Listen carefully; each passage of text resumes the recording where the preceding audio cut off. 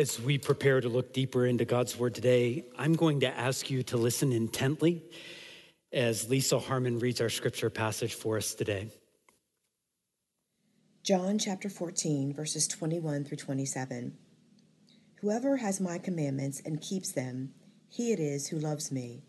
And he who loves me will be loved by my Father, and I will love him and manifest myself to him. Judas, not Iscariot, said to him, Lord, how is it that you will manifest yourself to us and not to the world? Jesus answered him, If anyone loves me, he will keep my word, and my Father will love him, and we will come to him and make our home with him.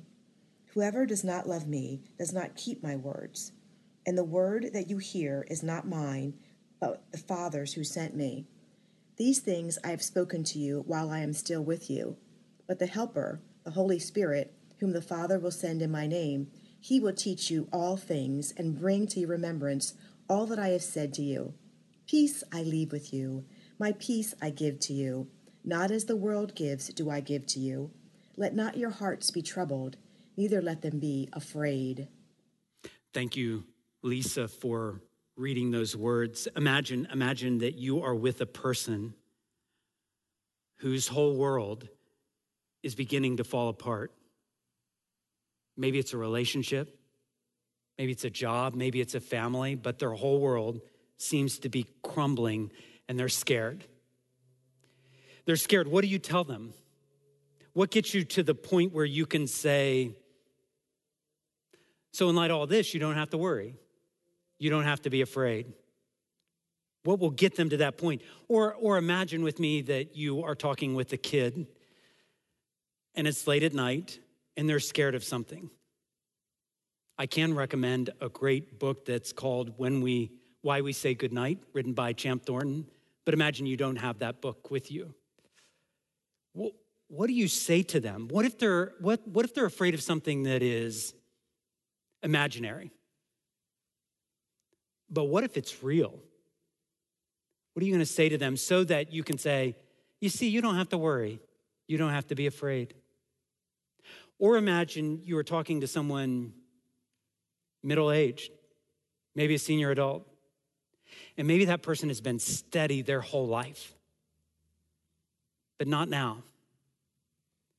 They are feeling like movement. Things are starting to get shaky. There's a medical scare. There's a move that they have to anticipate. There's a career change. There's something with the kids, something with the grandkids. Something's not right. What are you going to say to them so that you can tell them, like, here's why you don't have to be afraid. So if we put ourselves in the shoes of the disciples who are with Jesus in the passage we read, we have to remember they had left everything to follow Jesus. And they had done that for 3 years. The thought of Jesus not being present, because that's what Jesus is talking about. He's talking about the fact that he's leaving, and even worse for them, he's talking about dying. Imagine being with him for years and then not being able to ask him your questions.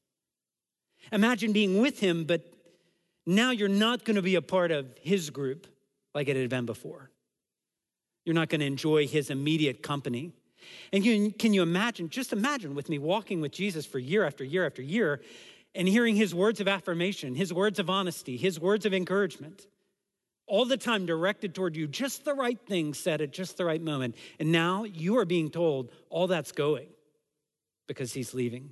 It's going to be hard. And that would bring some legitimate anxieties and fear. You actually need a reason not to be afraid if you're those disciples. This section, actually, that Lisa read a moment ago, is going to end with Jesus saying, let not your hearts be troubled, neither let them be afraid. So we've been walking through this passage for a few weeks now, and I know we've kind of hunkered down on some of the same themes, but I think it's so important. Jesus keeps reinforcing and kind of drawing out new meaning, new applications for this. He started the chapter in John 14 saying, don't let your hearts be troubled.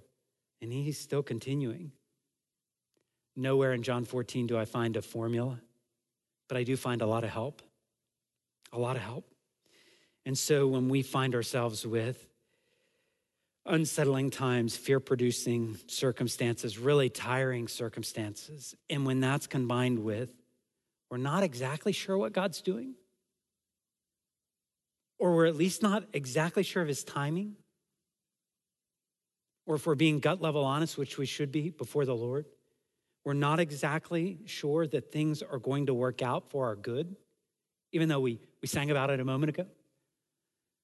If we listen closely, we can be helped. And I want to make sure that you realize that the place Jesus is going to take us in this passage is relationship. So he's not going to offer simplistic answers. There's not going to be slogans. There's not going to be this magic quest that we can go on. He's not going to tell them to draw on their inner resources, be tough, be brave. It will be about a relationship. And it's so deep, yet I hope there's some things we can process very, very clearly as we hear from Jesus. Let's dig in. Do you see verse 21 there? Let's look at it again. Jesus says, whoever has my commandments and keeps them, he it is who loves me. This is about a relationship of love. Jesus doesn't just want people who are going to check the box for him for their religious affiliation. Jesus isn't like this local politician wondering if he can count on your vote when it comes November. This is something very, very different. Jesus wants us to love him, to be devoted to him. We talked even last week about what it means to receive and accept the commands that he gives, which are never burdensome, which are always for our good. And keep reading in verse 21, because he says, and he who loves me will be loved by my Father, and I will love him and manifest myself to him. So Jesus loves us and promises to reveal himself, show something very personal about him to us, to the ordinary disciples who love him. Why can Jesus tell us at the end of all this, we don't have to be afraid, we don't have to be overwhelmed with trouble? It's because of this, that the Father and Son are united in loving us. Father and Son are united in loving us. That's exactly what this passage says. The love relationship that we have entered into with Jesus means that we are loved not just by Jesus, but also we are loved by our Heavenly Father as well. There is this awful thinking sometimes that suggests it's almost better to leave the God of the Old Testament and kind of just really, really focus on Jesus. Almost like an upgrade, because he's the one that really, really loves us, and the God of the Old Testament we're not so sure about. But you can't do that, because our Heavenly Father, talked about in the Old Testament, as the God that is full of compassion, full of mercy, unfailing love. Thousands of generations, he's showing his steadfast love. We start with a God of love, and we learn that he loved the world so much that he sent his one and only Son. He sent Jesus into this sinful world to die for us. When we talk about the extent of love, death comes up, because even in a wedding ceremony, it's like, till death do us part. Or when we want to say, like, I love you so much, I would be willing to die for you. I mean, we know what it means to kind of really say, I'll do whatever it takes. I love you. I care that much. So if you're out of the puppy love stage, you realize that love is going to cost. And that's exactly what Jesus is saying. My Father loves you, and I love you as well. Any parent worth anything knows this. You have such deep love, even when your heart is absolutely breaking. You're still so committed. It goes so far beyond a feeling. You've made a choice. You're in it to love this person. Love in the middle of failures. Love in the middle of struggles. Love in the middle of everything about a person that may be unlovable. You're committed. You've made a choice. It'd be easier. It'd be so much easier, wouldn't it be, to be apathetic, to like, who cares? You're going to act that way. Who cares? But love doesn't leave that option. I wonder if a moment ago when we heard those words sung, and I hope you were singing along, I stand amazed. See, I'm not sure we're always there, and I'm positive we need to be there. Amazed that he would love me. Jesus loves you. Or is that old news to you? It ought to just stun us that the Father and Son are united in loving us. That could be so personal to us today. We need to hear the words, and we don't just need to hear them. We need to believe them. Why do we not have to be overwhelmed with anxiety? It's because we have a Father and a Son that are united in loving us. But there's a follow-up question that one of the disciples asked. It says in verse 22, right? Judas, not Iscariot, said to him, Lord, how is it that you're going to manifest yourself to us and not to the world if you're going to reveal who you are? And I mean, Judas, not Iscariot, was one of those 12 that had seen the power of Jesus Christ and seen the glory of Jesus Christ and the authority of Jesus Christ. Like when you put that on display, how is everybody not going to see it? And listen to Jesus' answer. He says in verse 23, if anyone loves me, he'll keep my word, and my Father will love him, and we will come to him and make our home with him. What he's talking about in this revealing himself is, for now, an internal experience, something that happens in our heart, a transformation, an assurance. But Judas has this question, and Jesus makes sure we realize that there is, I think embedded in this is an invitation, because Jesus says, listen, if anyone loves me, if anyone loves me, anyone, this is the way Jesus talked. He would use words like whoever. He would give an invitation without qualification saying, you come follow me. Whoever, if anyone. The words of Jesus are just filled with these kinds of invitations, and they extend today. But the facts and the reality are that many won't follow. Many will choose not to love because they have other things on their mind. They have other things more important. And maybe you did for a while until you were gripped by the love of Jesus Christ. Maybe you know what this means. Many will not choose to come to him. Many will not choose to love Jesus because they see the world a little bit differently than what Jesus is saying. They'll never submit to his authority. They'll never think they're in need. They'll never be convinced that he is the way. They're convinced they're smart enough to kind of choose their own adventure. And any sort of exclusive claim of Jesus, like, I am the way, the truth, and the life, I'm not sure that's the way I want to walk. And so they go the other way. Jesus, on one hand, gives an invitation, but the reality is many will not listen and will not come. But those who believe, those who receive, those who love, they actually get another promise. Did you hear it? They get another promise, the love that stems from deep trust in the Father.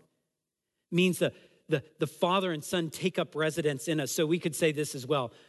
The Father and the Son are united, not just in loving us, but also in living with us.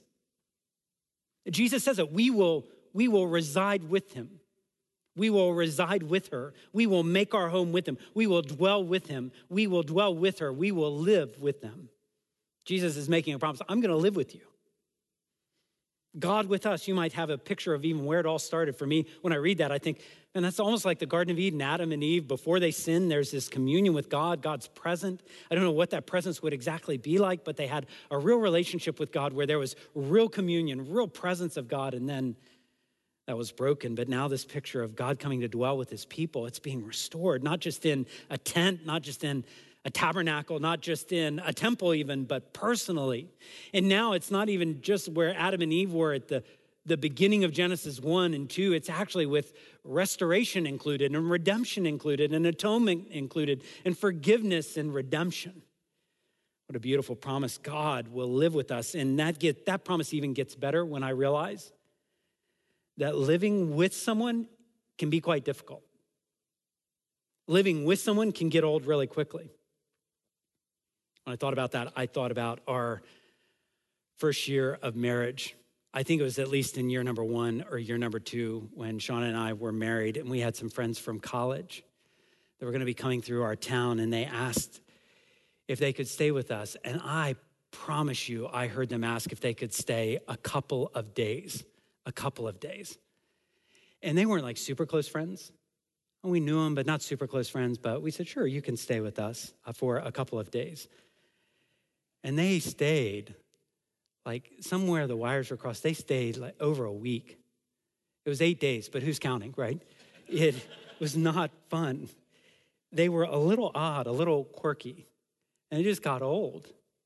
The mornings got old. The evenings got old. It's like we just wanted our house back. We didn't want to live with anybody. We just wanted our house back. And before I get too far down that road, just a few moments of self-awareness would make me ask the question, would it really be that fun to live with you? 24 hours a day, 7 days a week, 365 days a year. That's why I know my wife and my kids are the most amazing people in the world, because they have to live with me that amount. I mean, think about it. Would it be that much fun to never leave your side? Wouldn't you understand why it'd just be easier to kind of move out or avoid being with you? So Jesus knows everything about you, knows everything about me. The Father knows everything about you, knows everything about me. And still he makes this promise. I'm going to reside with you. I'll never leave you. I'm going to give you a taste of new heavens and new earth. They're going to break through right now. My presence is going to be with you until the end of the age. I'm with you. Why do we not have to be overwhelmed with anxiety? Because Father and Son are united in living with us. Let's keep reading. In verse 24, he says, whoever does not love me doesn't keep my words. And the word that you hear is actually not mine. Maybe not mine alone, but the Father's who sent me. These things I've spoken to you while I am still with you. There's an emphasis, did you hear it, on words and speaking. Jesus says something very, very bold. He says, when you hear my words, you're actually hearing God the Father's words. So you know the saying, like I know, the saying, talk is cheap. But not this talk. Talk can be cheap, but not the words of Jesus. Not the words of Jesus. We are hearing the words, the voice of one who we know from Genesis 1:3. God said, let there be light, and there was light. That's the power of his words. Or as Psalm 33:6 says, by the word of the Lord, the heavens were made. So this talk is not cheap. Hebrews 11:3, the universe was created by the word of God. Hebrews 1:3, Jesus upholds the universe by the word of his power. Matthew 4:4, we don't live by bread alone, but by every word that comes out of the mouth of God. There's power in the words of God. So when Jesus speaks, it means something. So why do we not have to be upset, disappointed, even devastated? Why not? Why not, Jesus? He would say, because Father and Son are united in speaking to us. Not just loving us, not just living with us, but speaking to us. Jesus could say, my sheep, they hear my voice. We aren't left to wonder, I wonder what God thinks. I wonder what Jesus thinks. I wonder what he wants. I wonder what he commands. Jesus says, you're hearing my words, and in hearing them, you're hearing from God, the Father. I'm speaking to you, not at you, and you're hearing God the Father's voice, his words. The pronouns change a little bit, even as he's talking. He looks these disciples in the eye and begins using the word you. Not just if anyone, but he's saying if you. Judas Iscariot is gone, so we have disciples. We have disciples now who had believed in Jesus, who had received his words. Jesus says he would be glorified in them and through them. And yet we have disciples who will fail and falter and deny and run away. But yet these are the very disciples Jesus loves so deeply, is going to be present with and continues to speak to. It would be easy for Jesus just to storm off. He knows what's going to happen that evening. Be easy for him to storm off and say, you know what? I'm not going to keep talking if you're going to mess it up. You know what? You figure it out. I'm not going to talk anymore. But Jesus keeps giving grace. His words still are going to ring true in their ears. They will return. They will be restored. They will believe. They will preach. They will give witness to who Jesus is. Why do you not have to be afraid? Because Father and Son are united in speaking to us. Jesus says, I've been talking and I've been telling you things while I'm here, so that when I go away, you'll believe. So that you'll believe. Listen to what I'm saying. Believe it. These are just amazing promises from Jesus Christ and from the Father to make sure that disciples don't feel insecure and unloved. But You kind of think, well, what else do they need? I mean, Jesus has said all these words, but there are a couple limitations even with what Jesus has said, because the disciples have to have these. I would think they would have these in their mind. And if not, Jesus at least is anticipating that they could ask these questions. One is, they may have the issue and limitation that I would have, that you would have, and that is just ignorance. Just ignorance. We may not understand or appreciate all of what it means that we are loved in this way. Can you really take in the love of God? Or would there be some aspect of that that you would not pick up on the first glance? What if we don't get the full implications of it? We're human, so what if we can't really take in the fact that God would reside with us, that God speaks to us? What if we need help in understanding that? What if our mind and our heart just can't take all that in? And not just ignorance, but what if we do, let's say, hypothetically, we actually understand it all on April 26th. Okay, we got it all. But are you going to remember it all? Are you going to be able to understand all the implications and remember them? What if you forget? If I'm the disciples, you want to take in everything Jesus is saying that night. But it's not as if you could get like an MP3 recording of it all. So you're listening very carefully, like, I don't want to miss anything here. But what if I forget? They need some help, don't they? And grace comes always from God in the form of a person. Listen to what Jesus says. In verse 26, he says, but the Helper, the Holy Spirit, whom the Father will send in my name, he's going to teach you all things. You don't understand? He's going to teach you. And he's going to bring to your remembrance everything I've said to you. I appreciate the descriptions of the help that Jesus is promising. There's the helper. Last week we saw one translation would be the true friend, the one who really helps, not just the promise of help, but really helps. The person of the Holy Spirit, the one that the Father sends, the one who comes with all the authority. In the name of Jesus, he comes. This is amazing. You can imagine Jesus telling them this. Have you ever had those moments where you are giving someone a gift and maybe they don't even understand exactly what you're giving? You know what's implied in that. You're more excited than they are because you know, oh man, you don't even know what you've got. You don't, even as you're opening it, you have no appreciation. This is going to change your life. I'm so excited to give that to you. I wonder if Jesus is smiling even as he says, the helper's coming. My Father's going to send him to you. And you don't even know the help you're getting. Guys, you have no idea of what assurance and power you're going to have. You're politely nodding, saying, good, the helper's coming. You have no idea. You have no idea. The word everything and all is used twice in this verse. He's going to teach you everything, all things that you need, everything you need for a relationship with God, for you to grow in knowledge, change in your values and priorities and behavior and action and attitudes, everything. He's going to give you everything you need. And he's going to bring everything that I've said that you need to remember. You don't have to be afraid. These are such big promises. And here's how those promises even extend us. These disciples did write things down. They recorded even these conversations, the words of Jesus. They carefully recorded them, and then they passed them along, and then they were translated into an English language so I can read them. So when I'm reading them, I have the very words of Jesus. Jesus made good on this promise. And we have everything we need as well. What big promises. What is the result? It actually comes full circle because at the beginning I'm saying, like, what could you say that would say you don't have to be filled with anxiety? What could you say that would bring peace? That's exactly what Jesus says in verse 27. I'm leaving you with peace. And I'm giving you my peace. And this is not as the world gives you. Yeah, that's not what I'm giving you. So let not your hearts be troubled.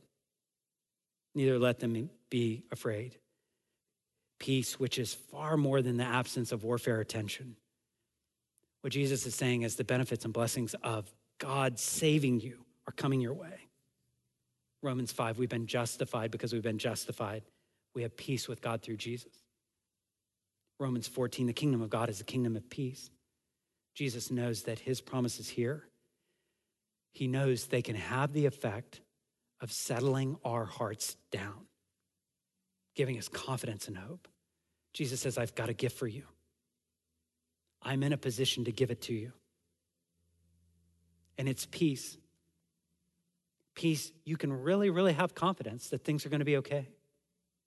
Jesus invites you to even make a comparison. Where else are you going to find this kind of peace? Where else are you going to find this kind of offer? You're going to go look somewhere in the world? What else in the world can give you peace? When you think of peace, could it be altered? Could it be taken away? So go find another source. Try to buy into that. I guess there's a sense in which a tyrant, a dictator could bring peace, like everybody behave, nobody get out of line, and everything just, I guess, would you call that peace? Or maybe there's a peace that you could have in one area of your life, but how in the world would you assure you've got peace for like all areas and the future? Is there any source of peace in the world that would give that? I think that's what Jesus is inviting you. Or maybe you say, I am at peace right now, but could that change tomorrow? I think the best I could do would be, for the next few minutes, I've got some peace. But Jesus is promising something so much more. The world cannot give that level of confidence. Jesus doesn't promise that there will be no troubling circumstances. He doesn't hand out 11 magic wands to say, whenever you got a problem, he doesn't do that. I think Jesus knows that it will be a war in our hearts to have peace. But he's helped us, right? The Father and Son love us. The Father and Son are united in living with us. And the Father and Son are united in speaking to us. And the Holy Spirit is actually taking all of that and confirming it and impressing it on our hearts. So the question is, do I believe it's true? Do I believe that Jesus is this true, this powerful, this good? Then I really don't have to be overwhelmed. And that's our choice today. As we close, can I ask you to think about a question? And that is, what would put you on the road to experiencing that kind of peace? What's going to put you on the road? What I'm talking about is actually an encounter with the one who offered peace. What needs to happen? What needs to happen for you to have an encounter with that person? What needs to happen? Do you need to ask God for his peace? You may say, Curtis, I don't think I've ever asked God for anything. Yeah, we say our prayers, but really asking him for something, I don't know that I've ever asked him for anything. You know what Jesus doesn't tell you to do? He doesn't tell you to offer up promises of good behavior today. He doesn't tell you to go that route. But I think he would tell you, humble yourself and ask, acknowledge your sin, or maybe even acknowledge your self-righteousness, that you really thought, I'm a pretty decent person. Acknowledge that that's not enough to bring peace. Acknowledge your weakness. Acknowledge you need a Savior. Acknowledge that you really need not just a Savior, but Jesus as your Savior. Maybe that's where you need to start. Or maybe you say, Curtis, I've done that. He is my Savior. I know that. But I still feel anxious. Maybe what you need kind of put you on that road of experiencing that peace in a fresh way is to read through the book of John. Quiet your heart. Be ready to hear the words of Jesus that can actually create belief in us. Maybe you need to ask for his help. Like, Lord, take your words there and just impress them on my heart. Or maybe you need to have a conversation with someone. Maybe you need a voice of another person reminding you of the truth that you're struggling to believe. Maybe you hear Jesus say peace and you're still going, I'm not sure, but another person might actually be God's means of help to you right now. Could you make that call? I would say in these times, many people have more time for a phone call than they've had in a long, long time. We'd love to make that connection. If you want to reach out to the church, we'd love to have that conversation as well. Whatever it is, what's going to put you on that road so that you can listen to the words of Jesus and go, all right, I know trouble's all around me, but I also know this. I don't have to let my heart be overwhelmed with this trouble. Can I pray for you? Lord, I don't know exactly who I am praying for that's listening, but you know. And you know that they've listened all the way to this the end of this, and I pray that you would give them grace and help, that you would be in maybe 1,000 places at one time, doing work that only you can do, giving assurance and comfort, giving peace. And Father, for the person that is just right on the edge of maybe taking a step of faith or reaching out or calling on you, I pray, Lord, it would be much more than good intentions today. But they would act, they would reach out, they would call, they would pray. Lord, do this, give them the courage and confidence they need in this moment. Lord, what we know is when everything goes crazy, you are holding us. We thank you for your firm grip. We ask all this in Jesus' name. Amen.